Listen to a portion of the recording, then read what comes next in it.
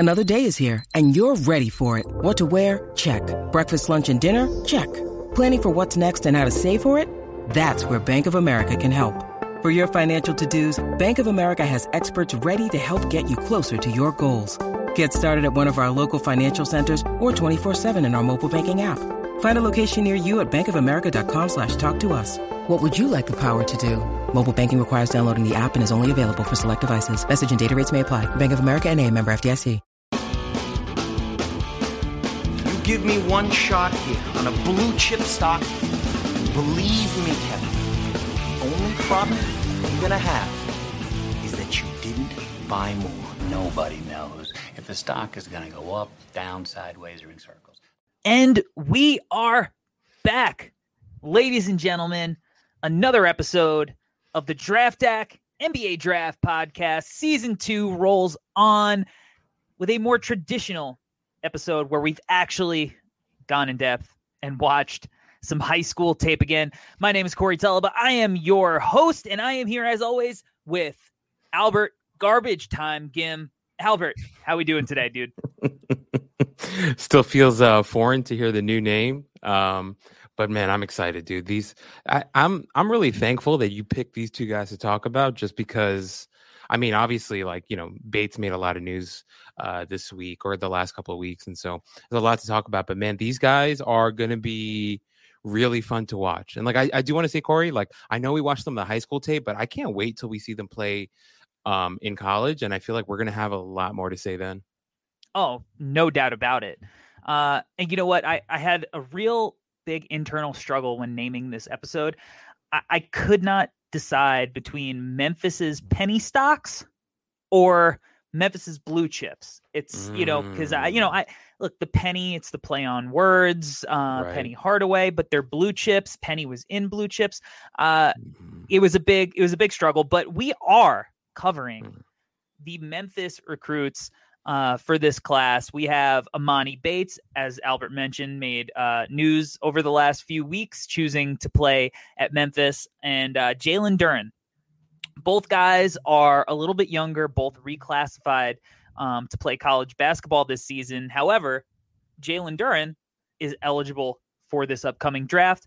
Emoni Bates is just a few months younger than Jalen, but not eligible for this draft. So it's going to be interesting with Bates to see if he goes 2 years in college because of the NIL rules now, or if he goes to college this year and then spends a year, you know, in some professional league. But that's a bridge we will cross when we get to it.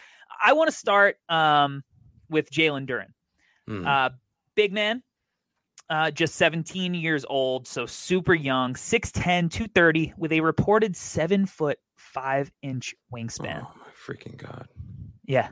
Oh, my God is right. Jesus. 14.3 points per game, 8.4 rebounds, 2.2 blocks, 63% from the floor as a junior at Montverde last year. His shooting splits were unavailable. Helped Montverde win the championship, 25-1. Stock price. Preseason, obviously, we don't have anything to compare it against, but ESPN has him as their 4th overall prospect. SB Nation has him at 8. Tankathon has him at 4. And Bleacher Report has him at 5. That's an average price of 5.25 for the very big man. Now, Albert, before I have you give me your take on how to evaluate his average stock price, I just want to run off a list of bigs taken in the top 10 over the last 5 drafts. Evan Mobley, only true big in the top 10 just this past draft. Wiseman and Okongwu in 2020. Jackson Hayes in 2019. Ayton, Bagley, Triple J, Bamba, and Carter in 2018, the year of the big man there. Jesus. Isaac and Zach Collins in 2017. Bender, Chris, Pirtle, and Thon Maker in 2016. Jesus Christ. The return on bigs in the top 10 has not necessarily been the best over the last 5 years. So, Albert, with that said, and I know we haven't watched in depth all of the guys in this upcoming draft, even that are ranked preseason in this top 10, but just based on what you've watched, do you think it makes sense that his stock price is set at 5.25. Corey, I do want to kind of preface all this by saying, like, what we're trying to do right now with this whole preseason evaluation of these kids coming out of high school, somebody needs to give us an award for this. Like, no one else is doing this crap, and it is really hard. Like, Corey, honestly, like, you give me a lot of tough assignments, but trying to evaluate these guys, like watching them play in high school and like AAU stuff has been hard. It's actually hard. Really hard because like the structure of these games are disgusting. It's terrible. Like, honestly, it is so nasty. I have no idea what they're running, what they're trying. Like, sorry, the easy answer is they're not running anything, and they're just free balling basketball in all the game tape that I watched. Anyway, to answer your question, as difficult of a question as it is, I can understand why he's in that 5 range. I mean, you mentioned it. The measurables are unreal. Like I just don't that's a human being. I don't get it. And he's 17. He's 17. He's only going to get bigger. And like you watch him play, like he's physically unreal already. Like his chest is huge. Shoulders are gigantic. It makes no sense. But beyond that, the one thing I do want to say, though, is like if you consider the measurables plus him playing against kids that he'll never play against again, you can understand why he's going at 5. So preseason off of high school and AAU tape, it makes sense that he's being rated the way that he is right now. Yeah, I agree with you. And, whether or not he kind of drops a few spots or what, I mean, those measurables are just unteachable. And I can't even imagine what this kid's going to look like 4 or 5 years in the league when he's coming off that rookie contract based on how he looks now. It's almost hard to even think about like the games that we're watching, like some of those terrible AAU games, were from this year, but like, I went and watched some of the Montverde stuff and like, he's a baby, and I watched some of the Roman Catholic high school stuff where he went before Montverde when he's like 16 years old, and he is like significantly more physically developed than Evan Mobley is, like coming out of college. It's kind of insane. So I totally get the height. The trend, obviously, in the NBA is that big men like Duren aren't necessarily taken this high, but we'll get into that as we go through the scouting report. Let's start at the offense, and let's start kind of with what I believe his strength will be. What do you think he's going to look like as a pick and roll big man next year in college? So Corey, I just want to start off with the comp that I came up with in my mind, what I wrote down in my notes. At this point, he's Optimus Prime. If you watch any of the Transformers movies and you watch how Optimus Prime walks around and he operates, it is not very smooth. Jalen Duren right now, offensively, is not some beautiful Mona Lisa type of fluidity right now.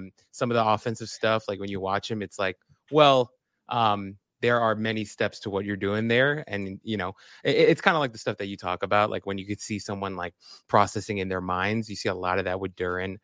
So for me right now, my initial take is that, offensively, there's a long, long way to go, but that's normal. And that's not a slight against him. He is 17 years old. So for a 17-year-old, I understand. But I mean, just if I'm being objective about it, I see Optimus Prime is kind of where I'm at right now. Yeah, I mean, look, in the pick and roll, this is where I think if he gets with the right partner at Memphis, I feel like he could shine here because it's a simple set. Like you said, there is a little bit of rigidity to him, and I think there are also flashes of really smooth footwork, and when he's decisive with his movements, it looks really smooth, fluid. And so that's certainly there too. But like as a rim runner, as a pick and roll lob threat, I think he has the potential to be one of these guys that could be elite at that. Like he'll finish at a really high clip. Right. He's a crazy athlete. Like he's just a monster athlete. Right. And I think that a lot of times you would see him set a screen and he makes good contact. He's one of those kids. He doesn't open up the right way. He doesn't open up like he's boxing out and seal his man. But he at least is making contact on the screens. And then when he's at the rim, there's a gravity there. And obviously high school, AAU, it's not the same level of talent that you'll see in college, but like the AAU, there's, these are all high ranked recruits that he's playing against in the EYBL still. And they're trying to keep him off the rim. And you see a lot of times how easily that opens up lanes for the guards to come in and drop in a little floater or something, because he demands that kind of attention near the rim. So I think it's going to be really interesting to see how he plays in pick and roll. Cause again, I think he's going to have some success in that area. The other area, where I think he's shown some stuff is in the post. He's got that smooth little over the left shoulder, little baby hook. He's, I watched him finish through contact. There's times where the touch is there. There's times where it's not, but I think he certainly is going to be a guy that Memphis can kind of lean on to get a basket down low. Now, with that said, like, we're talking about a post move here. What do you think? What are you predicting the dialogue is going to be about this kid when seemingly like his best isolation move is a post move, in projecting how like we're going to talk about him in the context of that in the NBA? Because this is not how NBA teams play unless you're Nikola Jokic. Well, Corey, okay, one thing that I did want to say, first off, I didn't even answer your question in the previous segment about the pick and roll. That's my bad. I was so caught up in the Optimus Prime thing. But I do want to say, I agree with you. Like, yeah, like the post up stuff is kind of his bread and butter right now. But the one thing that I did notice from watching him play was that he did have moments where he wanted to face up and he wanted to take a jump shot. Now, what were, did those decisions bear a lot of fruit? The answer to that is, so, but I like the fact that he's in that headspace. I think now some scouts may look at him and be like, oh, he's just a post player, but I don't think that's where his mind is at. I think he is thinking about what you just talked about, like the modern NBA, where the league is trending, how centers are trending. You mentioned Jokic, you think of Embiid, you think of even a DeAndre Ayton, right? DeAndre Ayton has really blossomed in his game, and he can hit a little 12-footer, 14-footer, right? So I think that's in his mind, because watching some of these games, he was facing up. He was taking some jump shots. Was it the prettiest? No. But I think if he's in that headspace and it's something that he's going to work on, I think that's encouraging, because it's he's showing signs of that. There was some like dribble handoff stuff that I saw that I was like, okay, like even when we did the pod with Tyler Rucker, I believe I brought up Bam. Yeah. And the reason why I brought up Bam was because I saw some of that. There was some of the dribble handoff stuff, some passing in there. Not that he is at the level of Bam with the passing, but I just like the fact that at the age of 17, and once again, guys, please don't judge us for judging 17-year-old boys. It's all a part of the process, right? But at that age, the fact that he's in that headspace and he's attempting to do other things rather than just post up, I think that's going to be enough for him in year one at Memphis, where I'm hoping he's going to try some stuff. Like, we think about Isaiah Jackson last year at Kentucky. He tried things, and is that going to be his bread and butter in the NBA? We don't know yet. But the fact that he tried things, it led us to believe that there's a little bit more of a higher ceiling with him. And with Jalen Duren, if he's in that headspace and he's going to try those things, then I think the potential is definitely there. Yeah, and he's gonna have to try things, because currently he's a non-shooter, right? You're gonna leave him open if he's spotting up behind the 3-point line. Yeah. But the free throw form doesn't look, terrible. Like it's workable.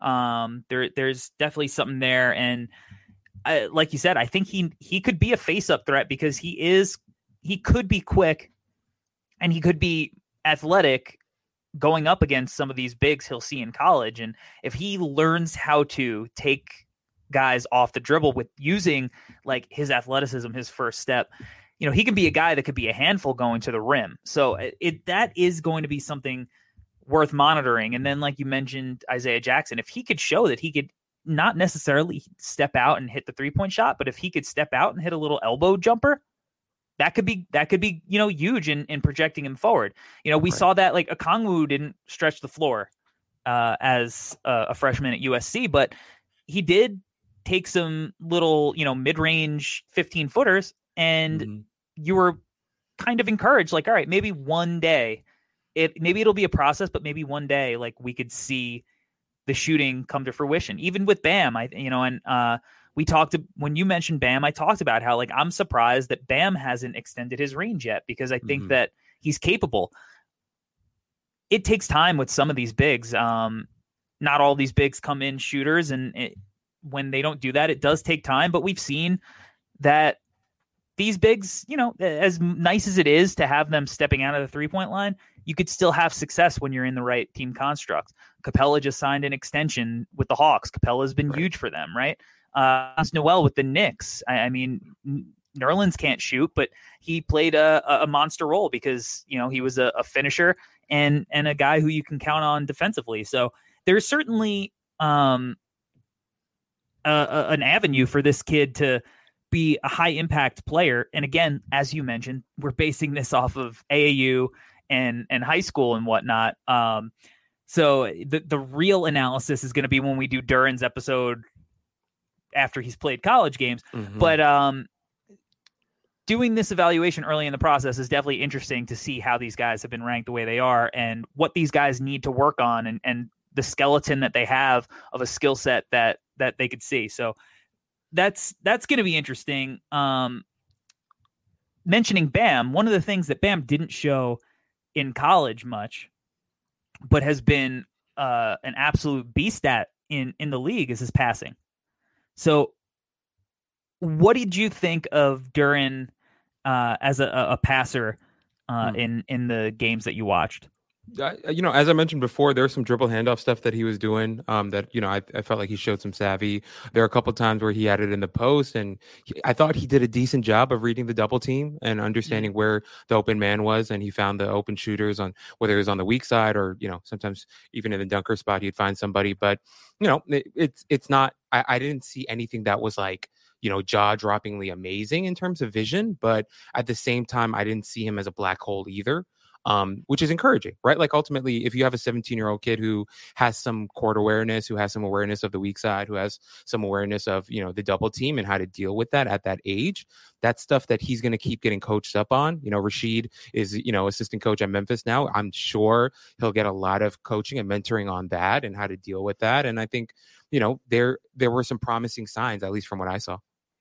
Yeah, I think so too. I don't think he's ever going to be a primary creator, right? But I think he has some potential in like read and react situations. You mentioned, if he's getting doubled, he was able to kind of anticipate it sometimes.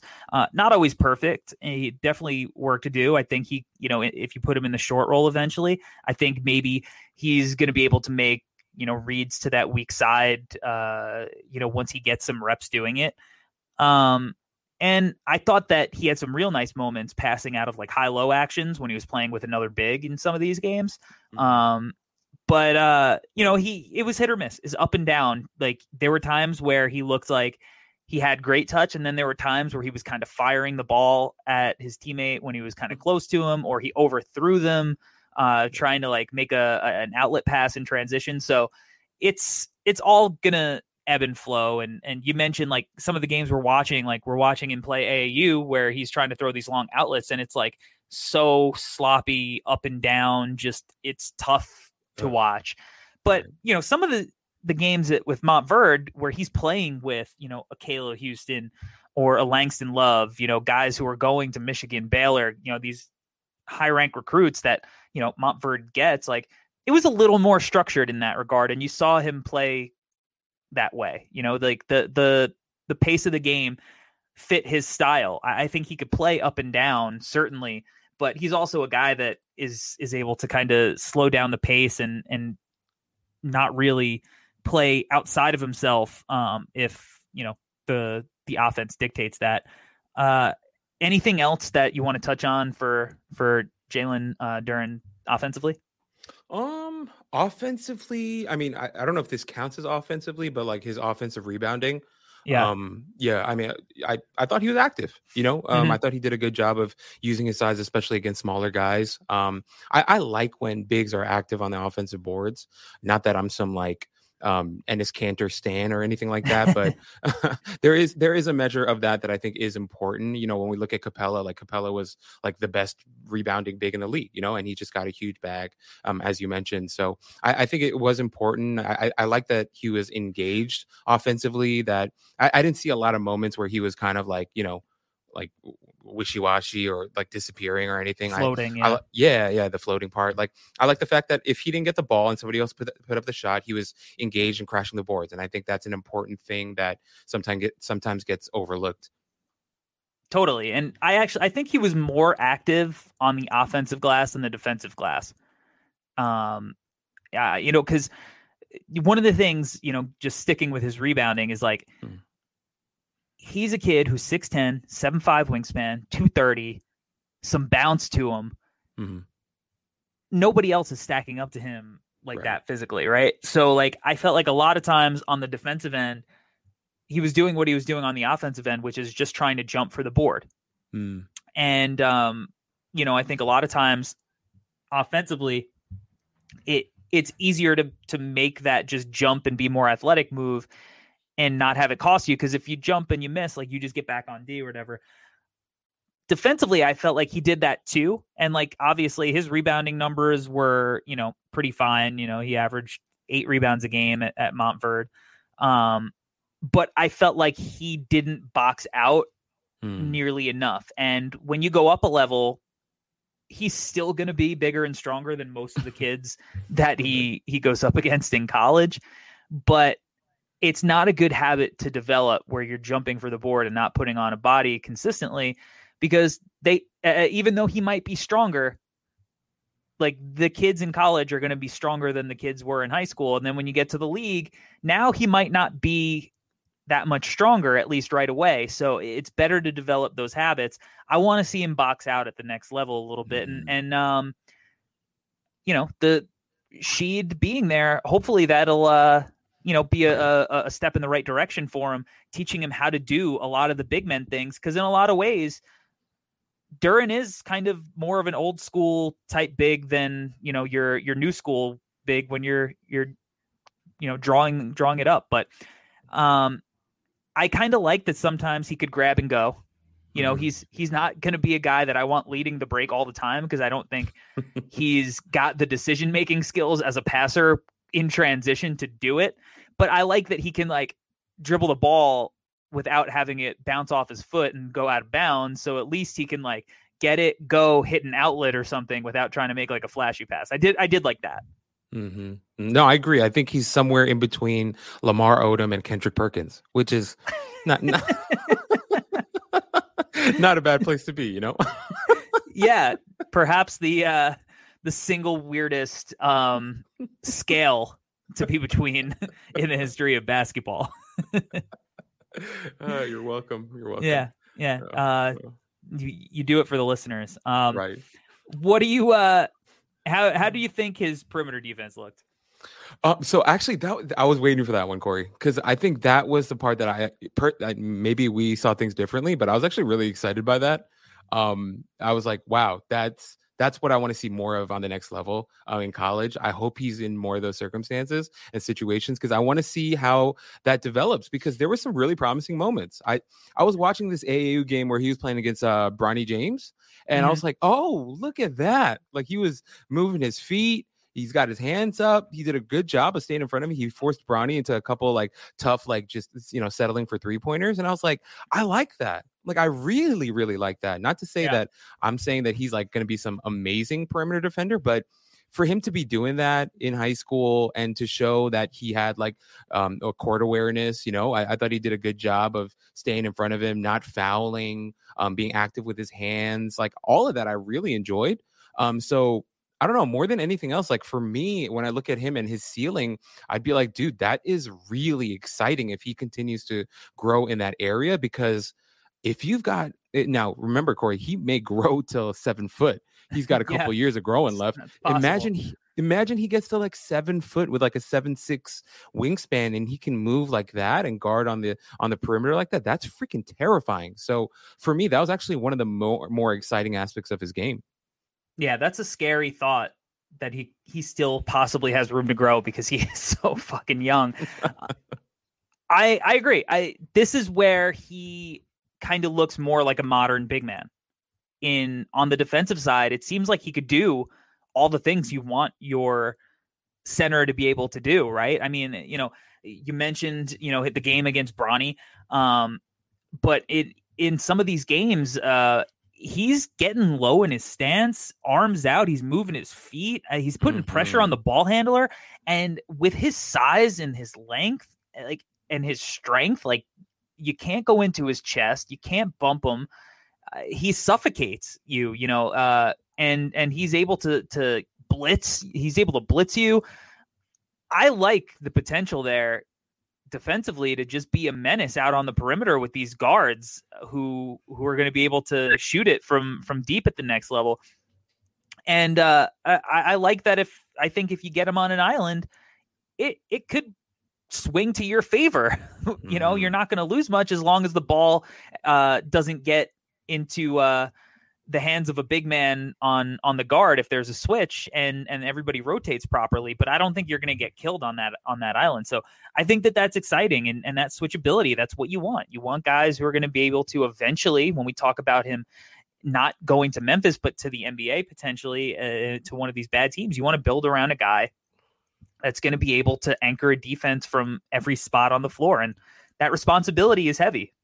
But I think that he at least has the baseline skills for that. What I liked about this exercise and what I like about the exercise that we're doing is that, you do get to see kind of the development from year to year sometimes too. Cause he's switching over to him kind of in a team defense structure. The games I watched at Montverde, I felt like he made some really solid rotations. Some of the games that I watched at Roman Catholic, I felt like he was kind of in the wrong spots. AAU, I mean, I can't even say anything about that. Pass. But I liked that when the games were a little more structured, like you see a little bit of progression on that end. So I think that this is where you're going to see that kind of rim protection, right? Like in this team defensive structure, you're going to see the hopefully I think he's going to be a guy that you could totally run a drop in, and it's going to be terrifying how he could, kind of stay at length, drop back on the guards and still contest with the wingspan, but play the cat and mouse to get back to the big. What'd you see in kind of the team defensive structure, however little it may have been?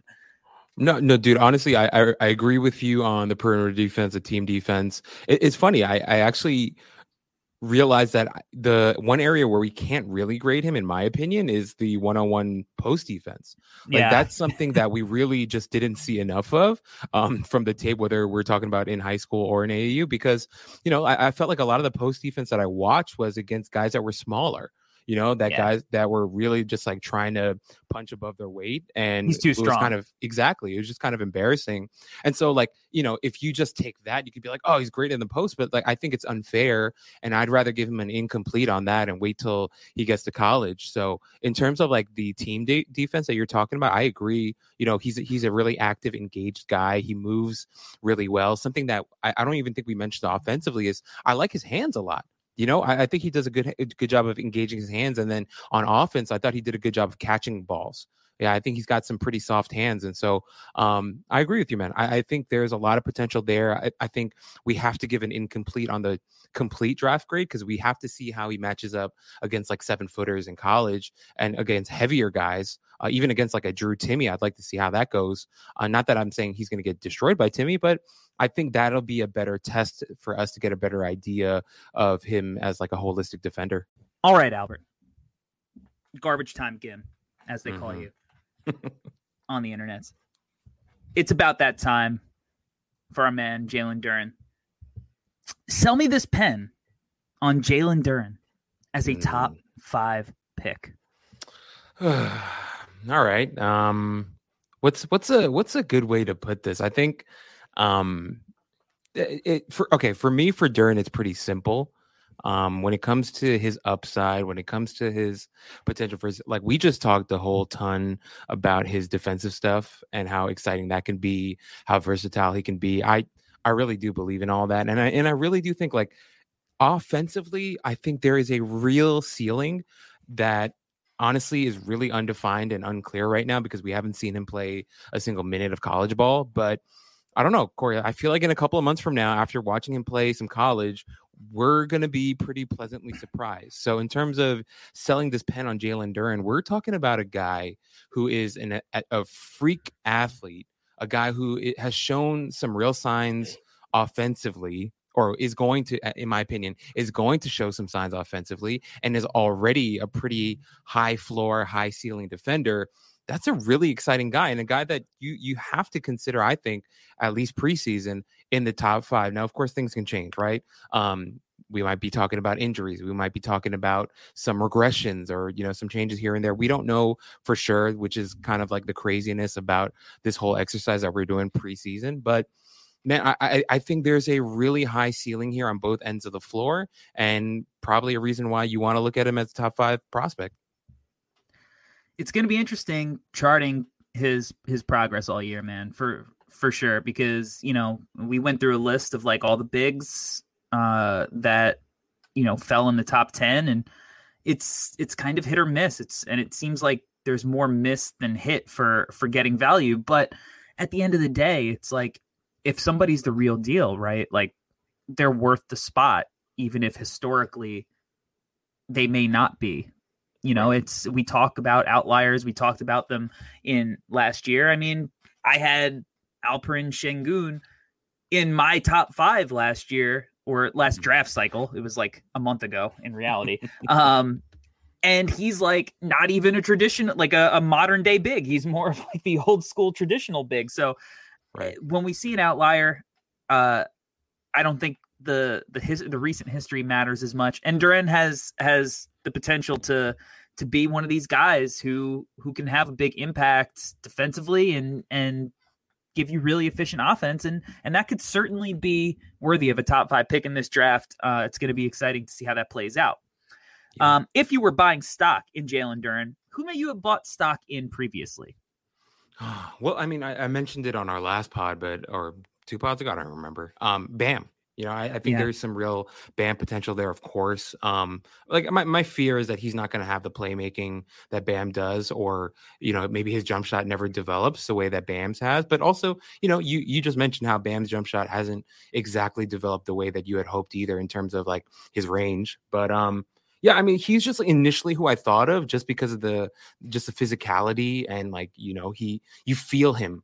There's a tangible feeling that you get from him when he's on the court, and he's got this like aura and presence about him. Not that I've ever been on the court with him, but just from what I've seen, I think that's what came to mind. Of course, it's not a perfect example, but some of that. And yeah, I mean, there are some other names that come to mind, but like I kind of shudder to even mention them. So I'll stop there and go with Bam.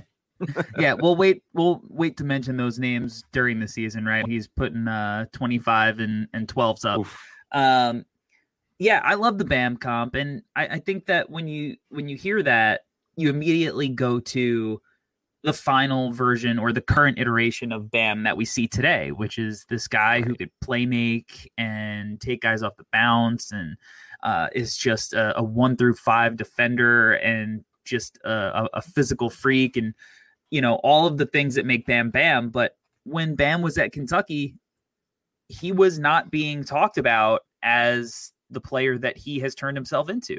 I mean, Correct. If you go back and read a lot of the scouting reports, and, I posted it on Twitter before the 2020 draft, because a lot of what we said about James Wiseman, about his feel, his rawness, his, more of an athlete than a basketball player, all that kind of stuff that was said about Wiseman. I said, well, honestly, a lot of that stuff was said about Bam, and I posted in the scouting reports.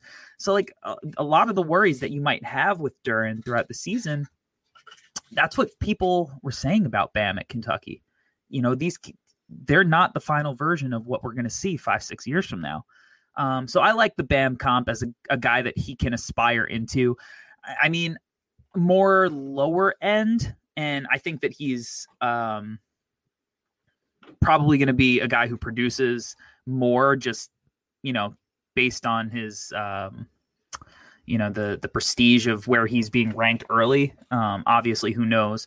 But like more of like a bouncy Wendell Carter. I can see a little bit. And because Wendell Carter is kind of like a poor man's Bam in some ways. He just can't stay healthy.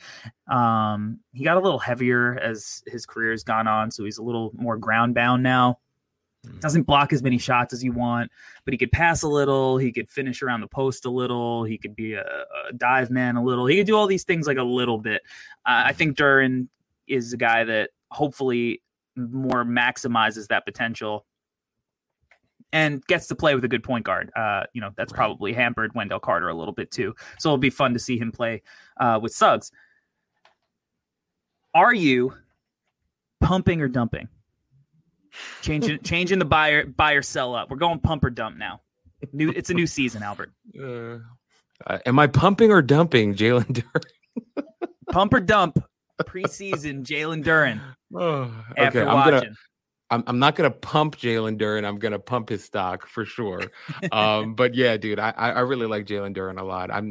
Once again, I'm really excited to see the development and the arc because, as you mentioned, Corey, I actually think it's so freaking important to remember the context that you just gave and laid out for our listeners. Like, we have to stop like hoping that these players are finished products in college. Like, that's the whole point of college or the G League or whatever. Like, this is just a stepping stone along the process of them getting to where they eventually want to get to. That's why, like, even like, we have players that struggle in college but end up becoming good pros. Like, there's no definitive arc to how these players develop. And so I think it was really important that you said that. And I think with Duren, I'm really excited for the highs and the lows. Like, I actually want to see him struggle. I want him to have some bad games in college, and I want to see how he comes back and he recovers from those types of outings, because I think that speaks to character, right? That speaks to resiliency, that speaks to development, it speaks to coaching. Let's see how Coach K does in his final season too. Oh wait, no, why did I say Coach K? Now I'm thinking of Paulo. My head's already going to Banchero, my bad. But like I Penny. think there's Penny and Sheed. Right. I think Sheed is going to be, well, who knows? I don't know what Sheed is like a coach, as like a coach, and Sheed has said some crazy things recently too. But overall, I'm excited for Duren. I'm pumping because I think he's going to have a really interesting freshman season. Yeah, I'm still very early in this preseason scouting process, but I've watched enough of the top 4-5 guys now to say that I can understand why Jalen Duren is being, put in the conversation with them. Right. I don't think he's going to be a guy who competes for the number 1 spot.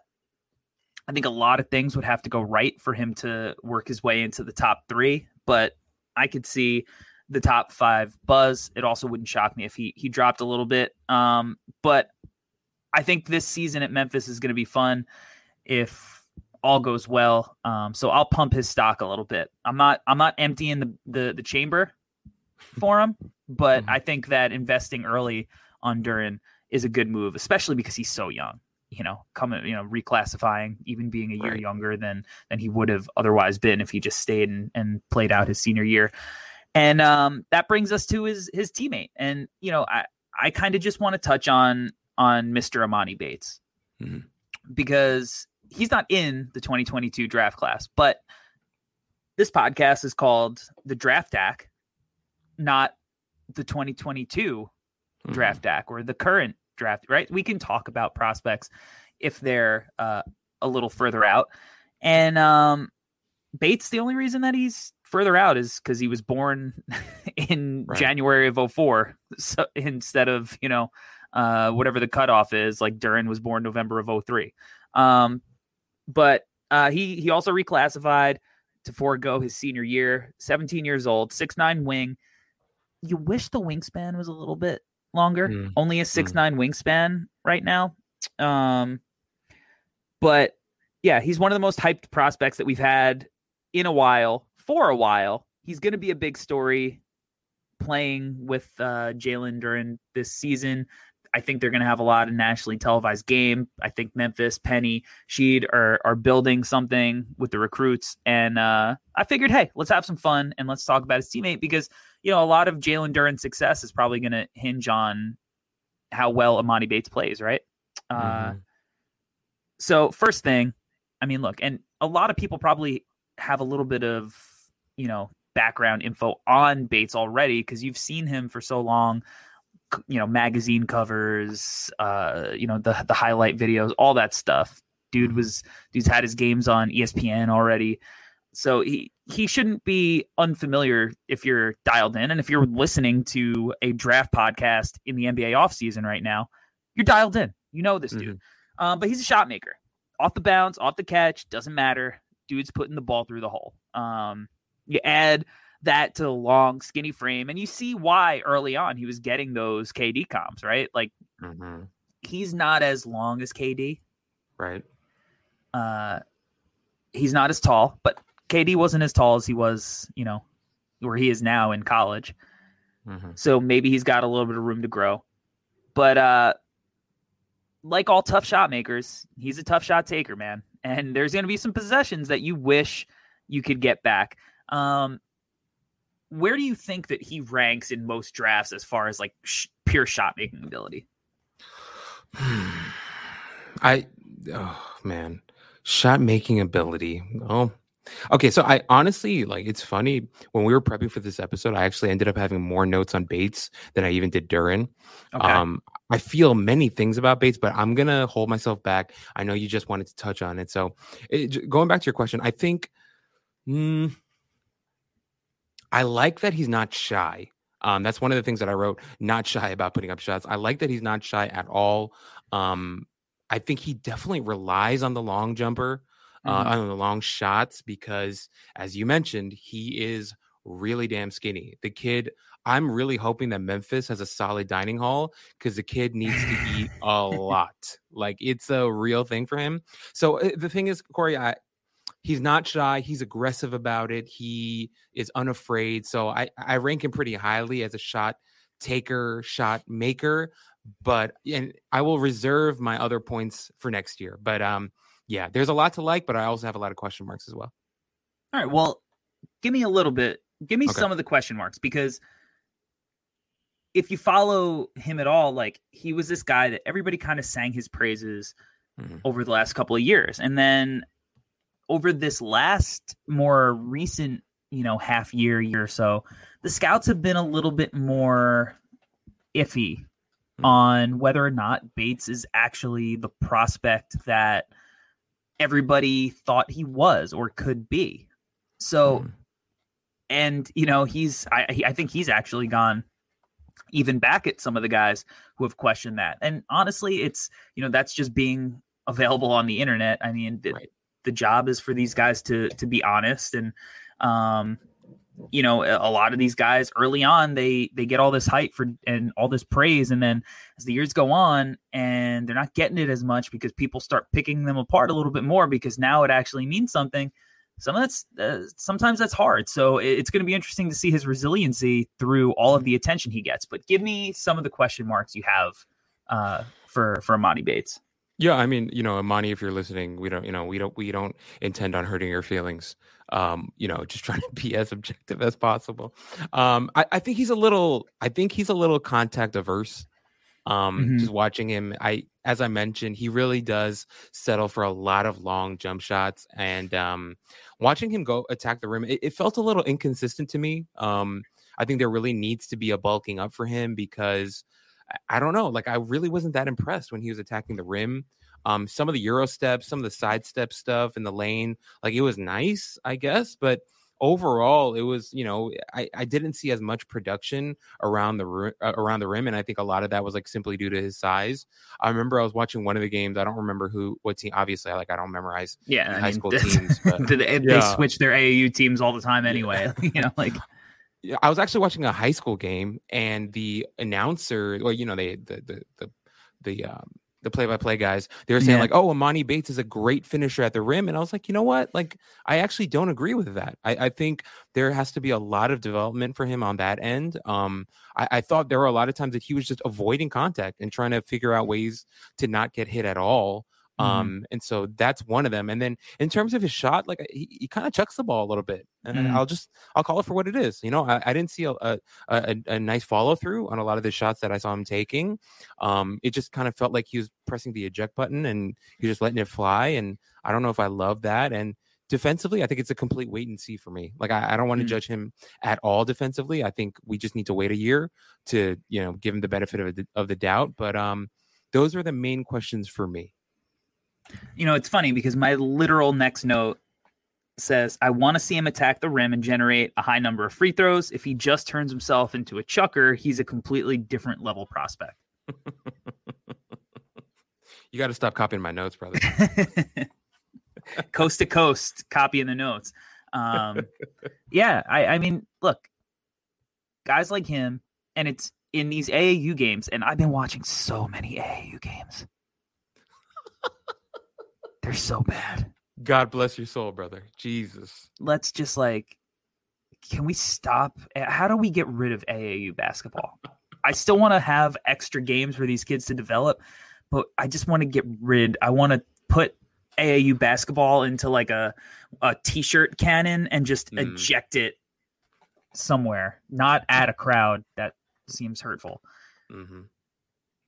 But these AAU games, they're up, they're down, they're just chuck fests. And a lot of times it's like, if you're watching a prospect, don't even try to watch the defense. Don't even, it's there's no need. And really, like, you're just looking for, like, how do they move? What are they like athletically? Can they hit tough shots? Like, there's very few things I personally can get out of it. Although I can get enough that I keep watching it, but it sucks. It's just bad basketball. Mm-hmm. But it's easy for him to get into that habit of, and this freedom of like, I'm going to call my number. I'm going to get my shot now. Mm-hmm. It's easy. Mm-hmm. He's the guy on all of the teams that he's in. He's the bucket getter. So just go get a bucket. Right. And he plays with fire. He's feisty. Mm-hmm. But I definitely think that there are times where he settles a little too much, because when you can get to every shot seamlessly, right? Like, it's easy to do it. He has a good handle. He creates space to get these shots off. But a lot of times, like, the defense is probably cool with it. Mm-hmm. They're probably cool with it. I want him to go get to the free throw line. Use that gravity to attack. So, and he's skinny, and he'll probably always be skinny, but he also is a year younger than your typical person that would be in the 2022 class. He should be going into his senior year. He was reclassifying. So developmentally, body-wise, he is a year behind. But yeah, I just want to see him show a more nuanced game, and I want to see if he can create for others a little bit more. Yeah. He generates so much attention because of the scoring threat. And he's going to have, I think, some monster games in college.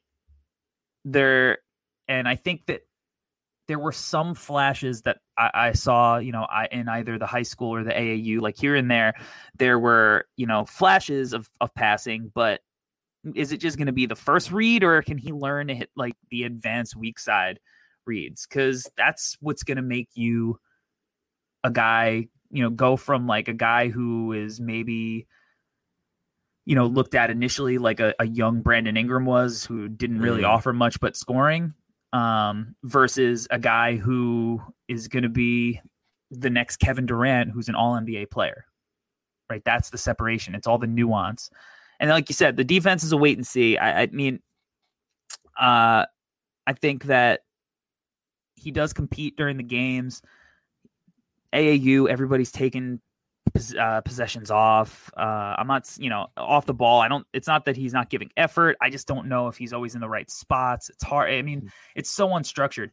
These are the things that, like, I don't want to say that these kids can't do these things because they're out of position, when the whole premise of like AAU is like screw it. Like Right. that's why I want to see what Penny, what they do for Bates and Duren.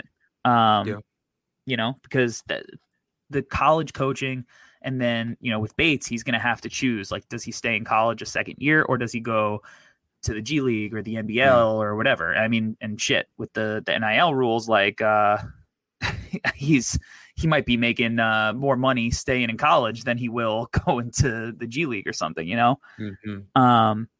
But yeah, the kind of stuff that they do at the AAU is not going to translate defensively. And if they don't learn how to play it, then, again, that'll be another knock on him. But he's 2 years away, so we're going to get to watch him for 2 years develop. And if he doesn't work on these things this year, regardless of what his decision is next year, he's going to hear it. The scouts are going to get louder, because it's not like he's going to a spot where there's not a high level lottery pick. People are going to be dialed into these games. He's a name. He's going to generate views on the TV, on the YouTubes, on the Hulu pluses, all that stuff. He's going to be a name that people want to see. Duren's going to be a name, and who knows? But they're both ridiculously talented. So, I think that there are going to be one of the more intriguing situations to watch, just because there's two guys on the team that are high level prospects. Yeah. I think Bates would really, really, really have to struggle to not be a guy who was locked in to at least a top 3 spot in the 2023 draft. Yeah, bro. I agree with you. I'm really just trying to pump the brakes a little, because you and I were the same. Once we start watching, we get into this whole mode, and we want to go deeper and break everything down. But I'm trying to hold back, trying to wait till next year, and let's see what happens. Because he's clearly a talented player. I will say, I've been watching a ton of Jaden Hardy. Oh, I saw. And we'll do an episode on him very soon. Mm-hmm. I don't feel the same way about Emoni Bates shot making as I feel about Jaden Hardy shot making. I think I agree with you on that. And that's all I'll say. But with that said, I still enjoy watching Emoni Bates hit some of these shots that he's hitting. He's got loads of talent. He looks like a Seattle hooper out there with his shake and his shot making and stuff. So it's gonna be interesting this year. It's gonna be interesting. I'm excited to see it. Any final thoughts on Mr. Emoni Bates? Not really, man. I think I'm excited to watch him play. You mentioned the Seattle thing. Maybe what if he just becomes like an oversized Jamal Crawford? That could be interesting too. But yeah, man, I think that's where I'm at. I'm excited to see him play this year. Yep, me too. And guys, we apologize for not doing an episode last week. The truth of the matter is that we recorded half of the episode last week, and Long Island, New York had a crazy storm, and Albert was in the middle of a beautiful soliloquy, and my internet cut out. And so we basically recorded half, finished up the other half this week, and we're putting the episode out this week. But we're going to continue to try to go every week as long as there are no technical difficulties again. Albert, tell the people where they can find you on the internet. Well, you can find me at GTGNBA, which is my new name, Garbage Time Gim. You can also find me at Alberto Gim. I still have that old handle for nonsense, but Garbage Time Gim. I'm embracing my new persona. I love it. I'm jealous of the name. I think it's an absolutely knockout name. You can find me at the Hardwood Mag on Twitter. Been posting a lot of high school breakdowns. Just dropped the Paulo Banchero scouting video. We did Chet, the Chet scouting video. We'll have an episode on all of these guys in the coming weeks. Big news coming. If you follow the draft scene, seeing some guys dropping some hints. Don't want to name names just yet, but there's some stuff in the works for sure. Your boys are going to have some merch dropping soon. I've been working on a little merch line for the Hardwood, and I figured I can't ignore the Draft Dak listeners. So we got some Draft Dak merch on the way very soon, and I'm real excited about this upcoming draft cycle and all the people we're working with and all the cool things that I think we're going to accomplish. So make sure you're dialed in, guys and girls, because it's going to be good. It's going to be good. We're going to give you the that hotness this year, man.